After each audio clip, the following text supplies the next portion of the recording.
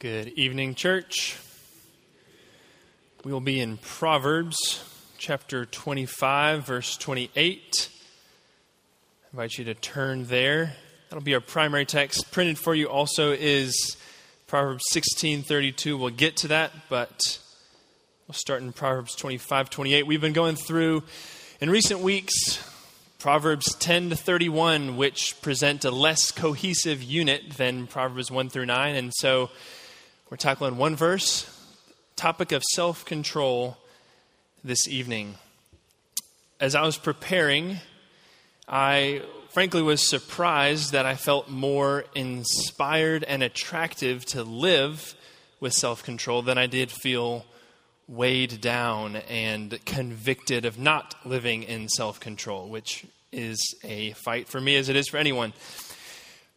But as I experienced that and realized that, I thought, this is great. This is my hope for us this evening as well, is that we would not just, certainly not even feel burdened and pressed down for not being self-controlled, but that we would see the attractiveness and the desirability and want to live with self-control more. Let's pray to that end before we read our passage. Speak, O Lord, and show us the value of self-control. Remind us why we need it, and make clear to us how valuable and essential it is to us. Reveal the flourishing life that it offers, and then strengthen us to pursue self-control in every area of our life so that we may enjoy life abundantly as you offered to us through Jesus. And so that in doing so, we could testify to your goodness as we live differently from the way that the world and our worldly desires offers us to live. Speak, O Lord, and encourage us and teach us in all this, we ask in Jesus' name. Amen. Proverbs chapter 25, verse 28, followed by Proverbs 16:32. A man without self-control is like a city broken into and left without walls. 16:32. Whoever is slow to anger is better than the mighty, and he who rules his spirit than he who takes a city. The grass withers and the flower fades, but the word of our God will stand forever. How do you respond to the topic of self-control? How does it sit with you? How do you feel when someone brings that up? I think there's probably two ways, and really just one, but let's talk about two of them. Does it feel oppressive to you? Like there's a fun hater going around monitoring your joy and trying to snuff it out through self-control and discipline? Or does self-control sound like life-giving to you? Maybe you imagine a well-lined basketball court where your long-range three-pointer can clearly be identified as 3 points. That's self-control. We got the designed areas. Or maybe it's a castle where the rolling meadows that associated with the property are well-defined by rocky, sturdy walls. And then the castle itself has a well-defined moat that protects it, and the people inside where they can be having banquets and sleeping peacefully. Is that how you think of self-control? How do you think of self-control? However you think of it is probably going to determine how you respond to the text,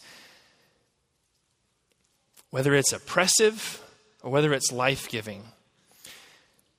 Proverbs 25, verse 28 reveals to us that self-control is an essential trait. And it paints a pretty bleak picture, honestly. But it doesn't start out that way. A man without self-control is like a city. Before the city is broken into and left without walls, a man is like a city. And cities are known to be glorious and have tremendous power and capabilities that no spread out peoples would be able to have. It gives the picture of a fallenness from glory. City was once something that was great, but now the walls have been broken into and it's left without walls. It's a pile of rubble. What happened? What happened? Well, the main focus is a man without self-control, but let's look a little bit more about this city. An ancient city depended on its walls for its well-being, and the city allowed the people of the city to have a bunch of things, but two things stand out to us: an economy and justice. And the walls of a city allowed it to have an economy. It allowed people to gather into a central location rather than being spread out all over the land. The wall allowed for some safety and a set place for people to bring their goods that they were making. Craftsmen would come to receive the goods and make the goods. And as craftsmen and more people would gather, then it became a desirable place for families to live. Schools come up. People are there, so then the arts would flourish. And as people are there, we need government and politics. So you have a city, and what is impossible without the walls and a set location of a city becomes possible. There becomes a kind of flourishing that was enabled through the walls of a city in ancient times. And that would be an understanding as we read this passage. The second thing, justice. We read about cities of refuge throughout the Old Testament. Those cities of refuge allowed for mercy, not only justice, but they prevented families from feuding endlessly. If someone was killed by manslaughter, accidental murder, they could run to a city of refuge and seek shelter and protection. And thereby there would be eliminated this eternal ongoing back and forth between the families. Justice would be allowed, but also mercy is enabled by a city's wall setting up barrier where the people within there can live by a code of living. And so there is this goodness, this measure of glory that a city with walls is allowed. And so when we look at Proverbs 25-28, it's a bleak picture, but let's not forget that it wasn't always bleak.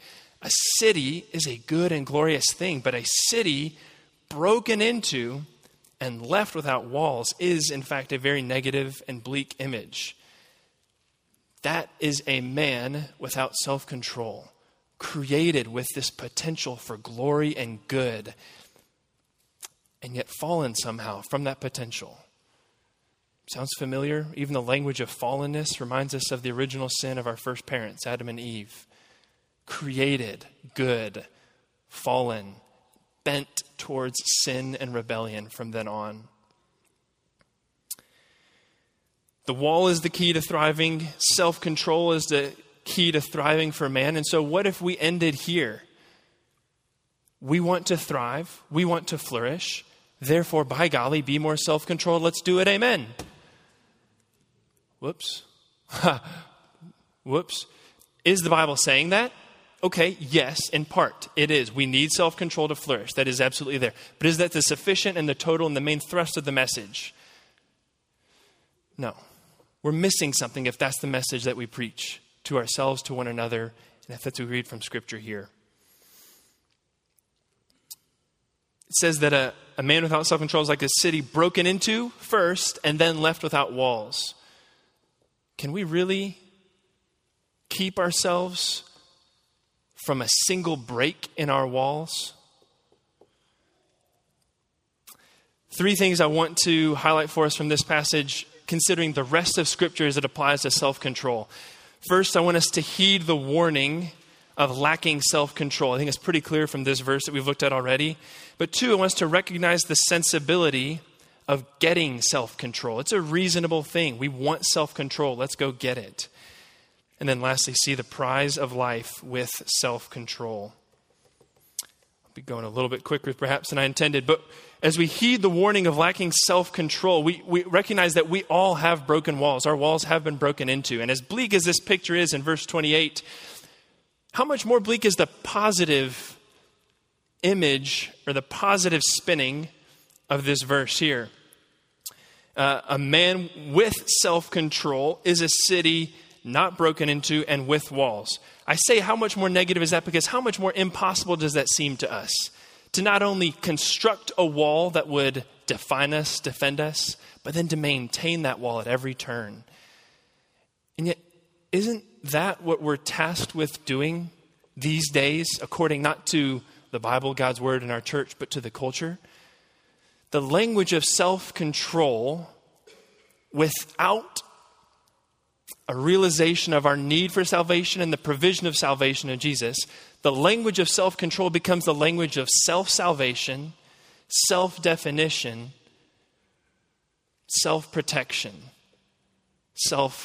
all of these things. And what a burden that is. I mean, how much more bleak is that than admitting that we are broken and need something and someone outside of us to repair us?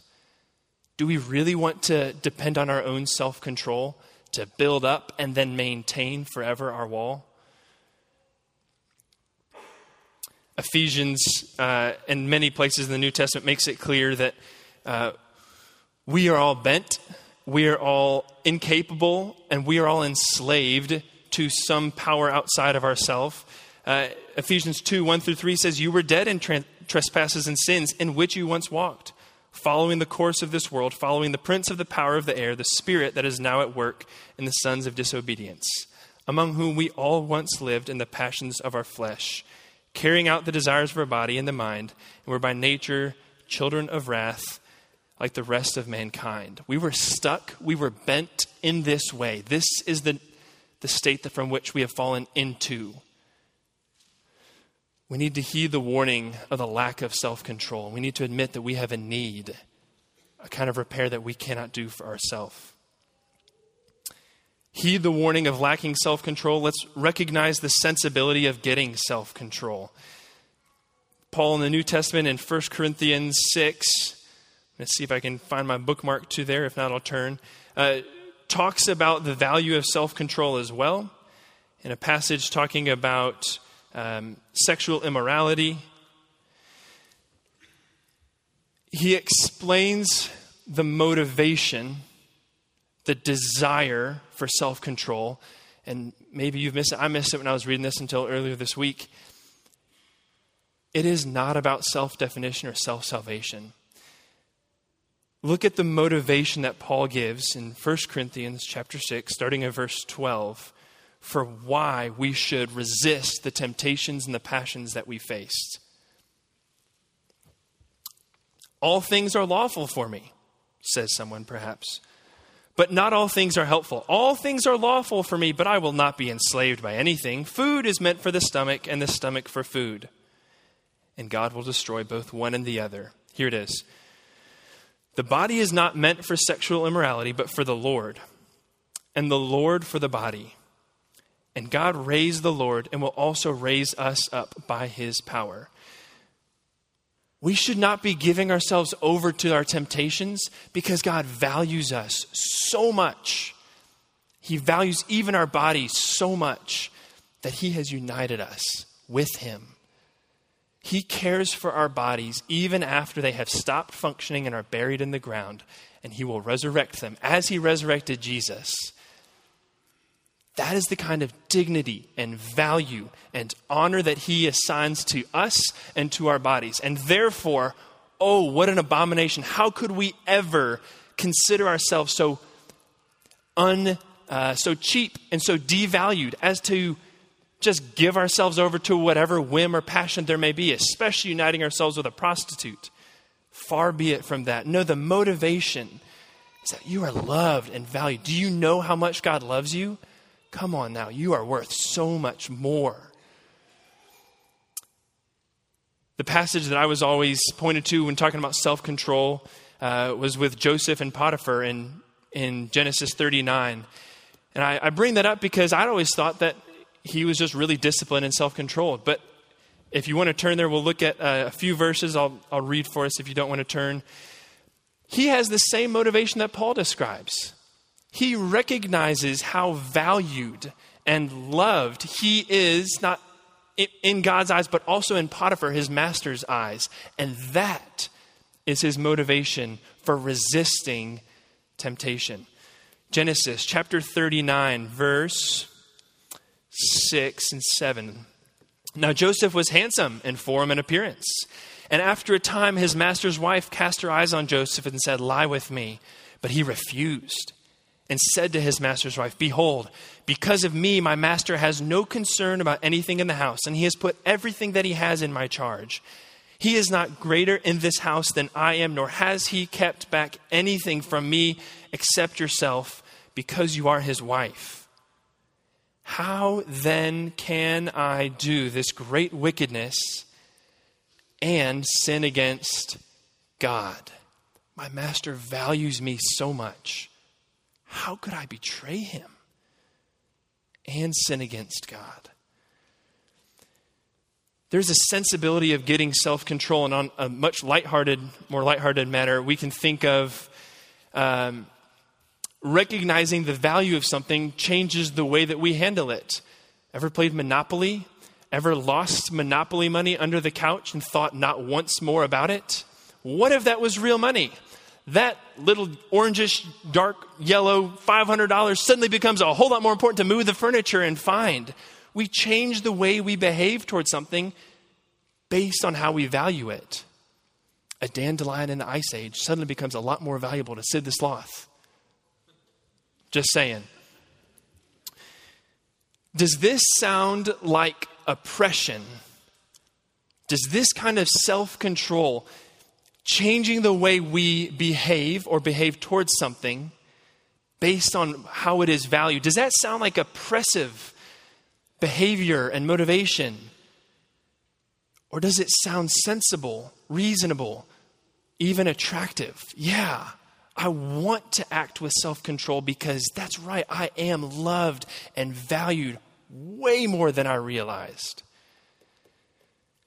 We want to heed the warning of lacking self-control, but we also want to recognize the sensibility of getting self-control based on our own value that assigned to us by Christ.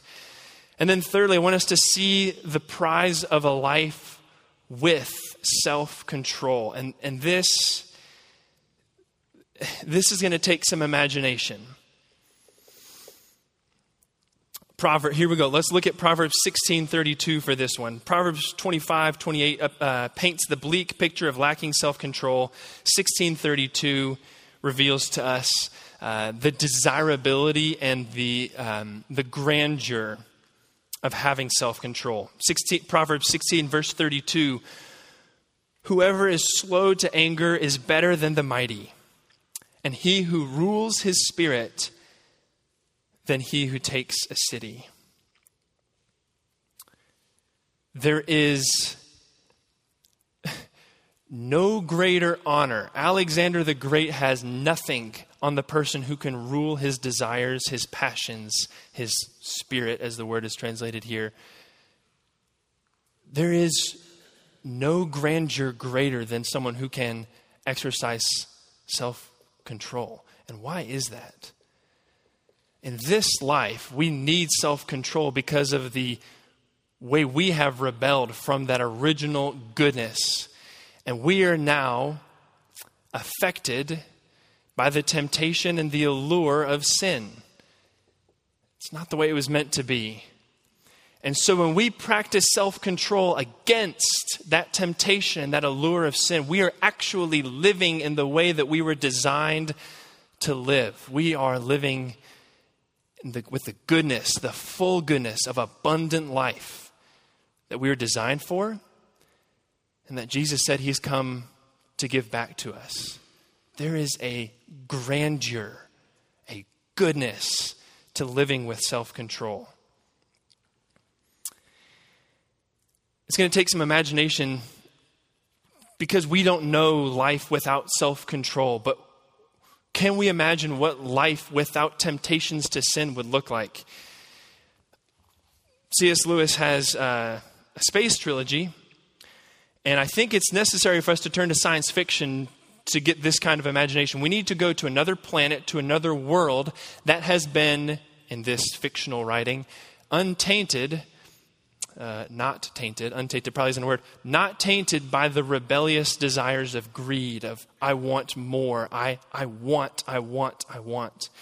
And so there's a man who travels there. We don't really care about how for a person right now, but he's there and he meets this other rational being and he's talking with them because this rational being is content, and he's asking, so how does this work? You mate only once in your life, but don't you want to mate more than once in your life? You're content with this food that you have. You don't want more. So here's the dialogue that they're entering into. Let's see if we can imagine the grandeur of self-control. What I mean here specifically is, can we get a glimpse of just the goodness and the richness of life, being content without wanting more, self-controlling our desires as a good thing, not oppressive. the human says to this make-believe character, a chrosa. So we're going to call it that. If a thing is a pleasure, a being wants it again. He might want the pleasure more often than the number of young that could be fed.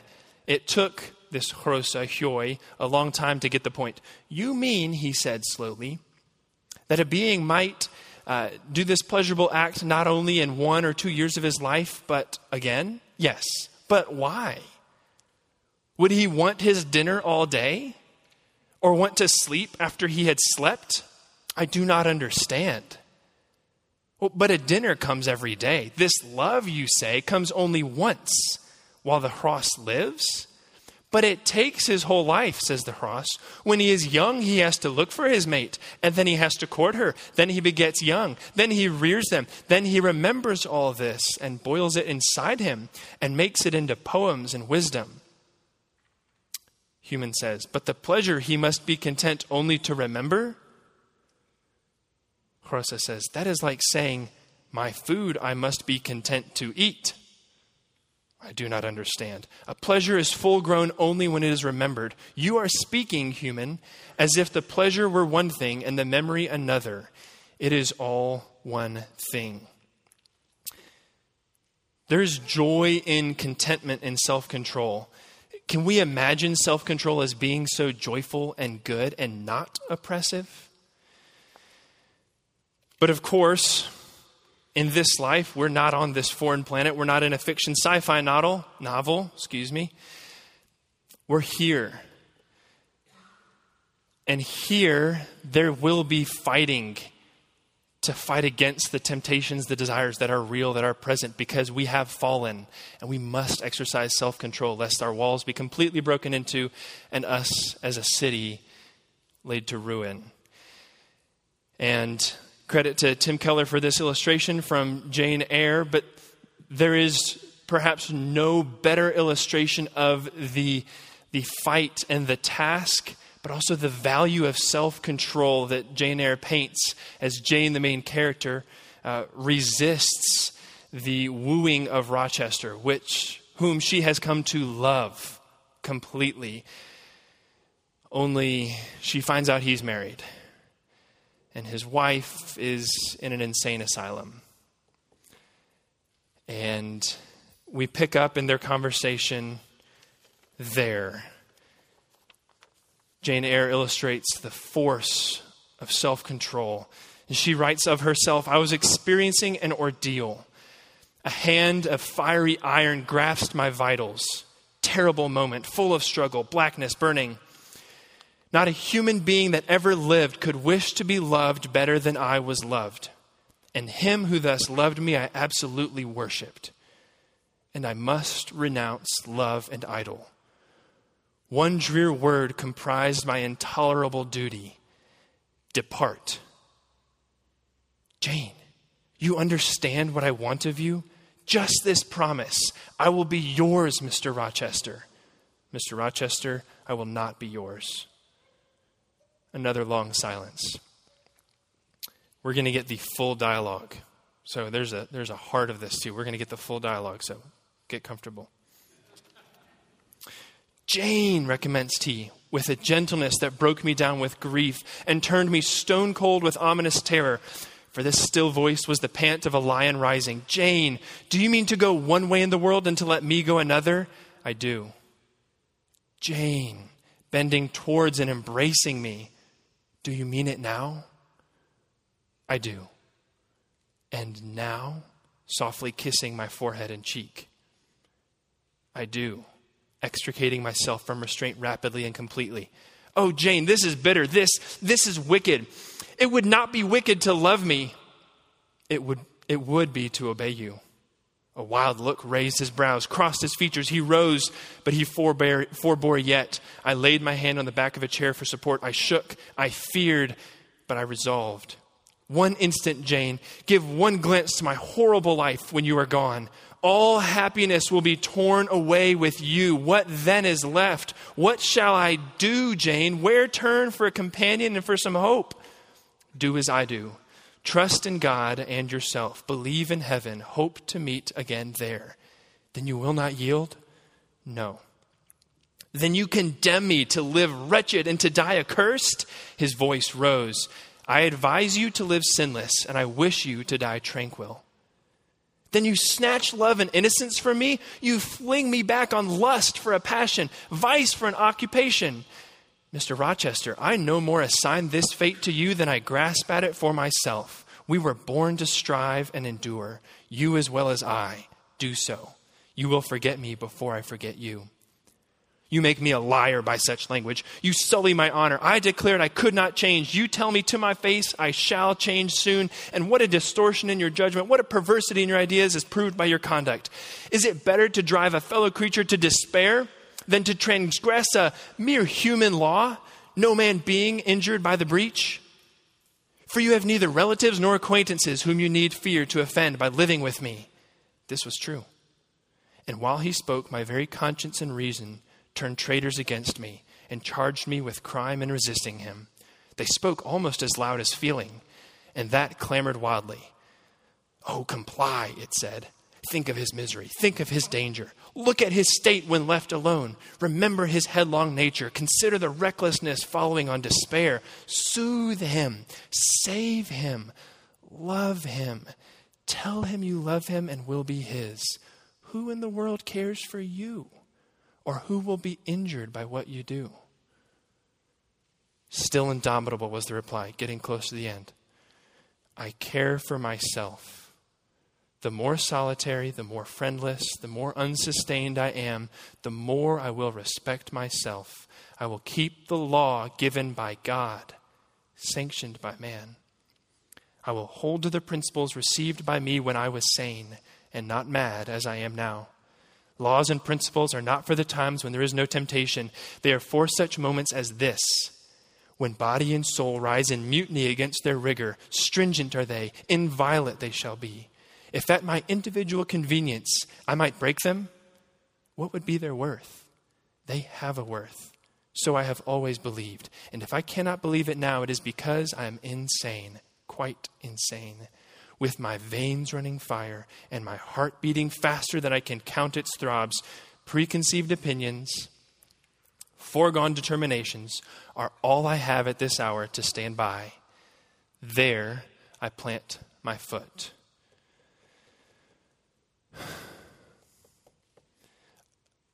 Against all manner of temptation, Jane, the character, manages to maintain self-control and to remain resolute.